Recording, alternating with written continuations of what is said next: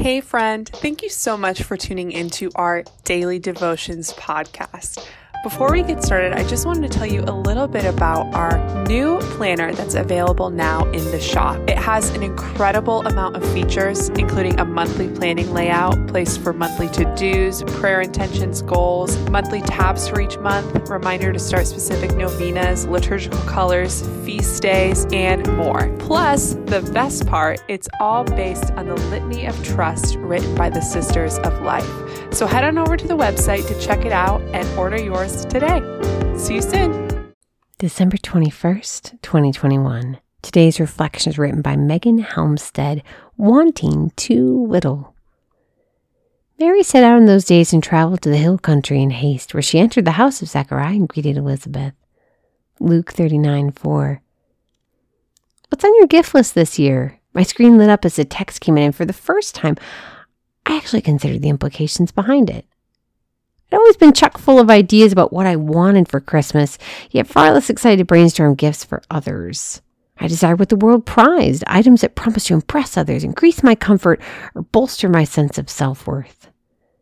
As I thought about the perspective the world tries to sell us, one that objectifies based on accomplishment, appearance, intellect, and possessions, I allowed myself to also wonder about God's perspective.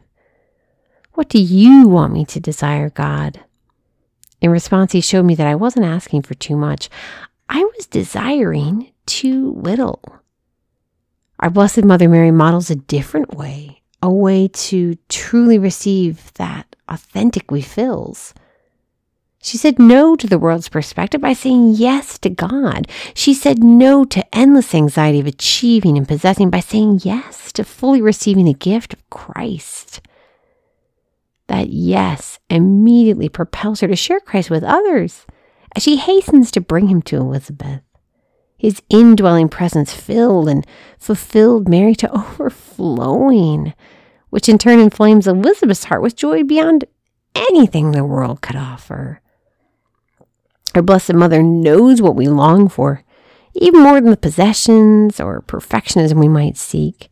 She carried Christ to Elizabeth in haste because she knew there was no better gift on earth. And this Christmas season, she wants to do the same for you. She's not waiting for better timing. She's not waiting for you to think you're more worthy, more acceptable, or more perfect to receive Jesus. She's bringing him to you now in haste. Imagine our mother hurrying to you now, pregnant with his truth of your worth, bursting to overflow with his love. Will you receive her? Let her minister to you. Let her bear Christ to you in the most personal of ways. This Christmas, sister, ask for the grace to truly receive the greatest gift of all time. Lord Jesus, we thank you for this day and for this sisterhood. Help us to be ready to receive you from your Blessed Mother. We ask this in your holy and precious name. Amen.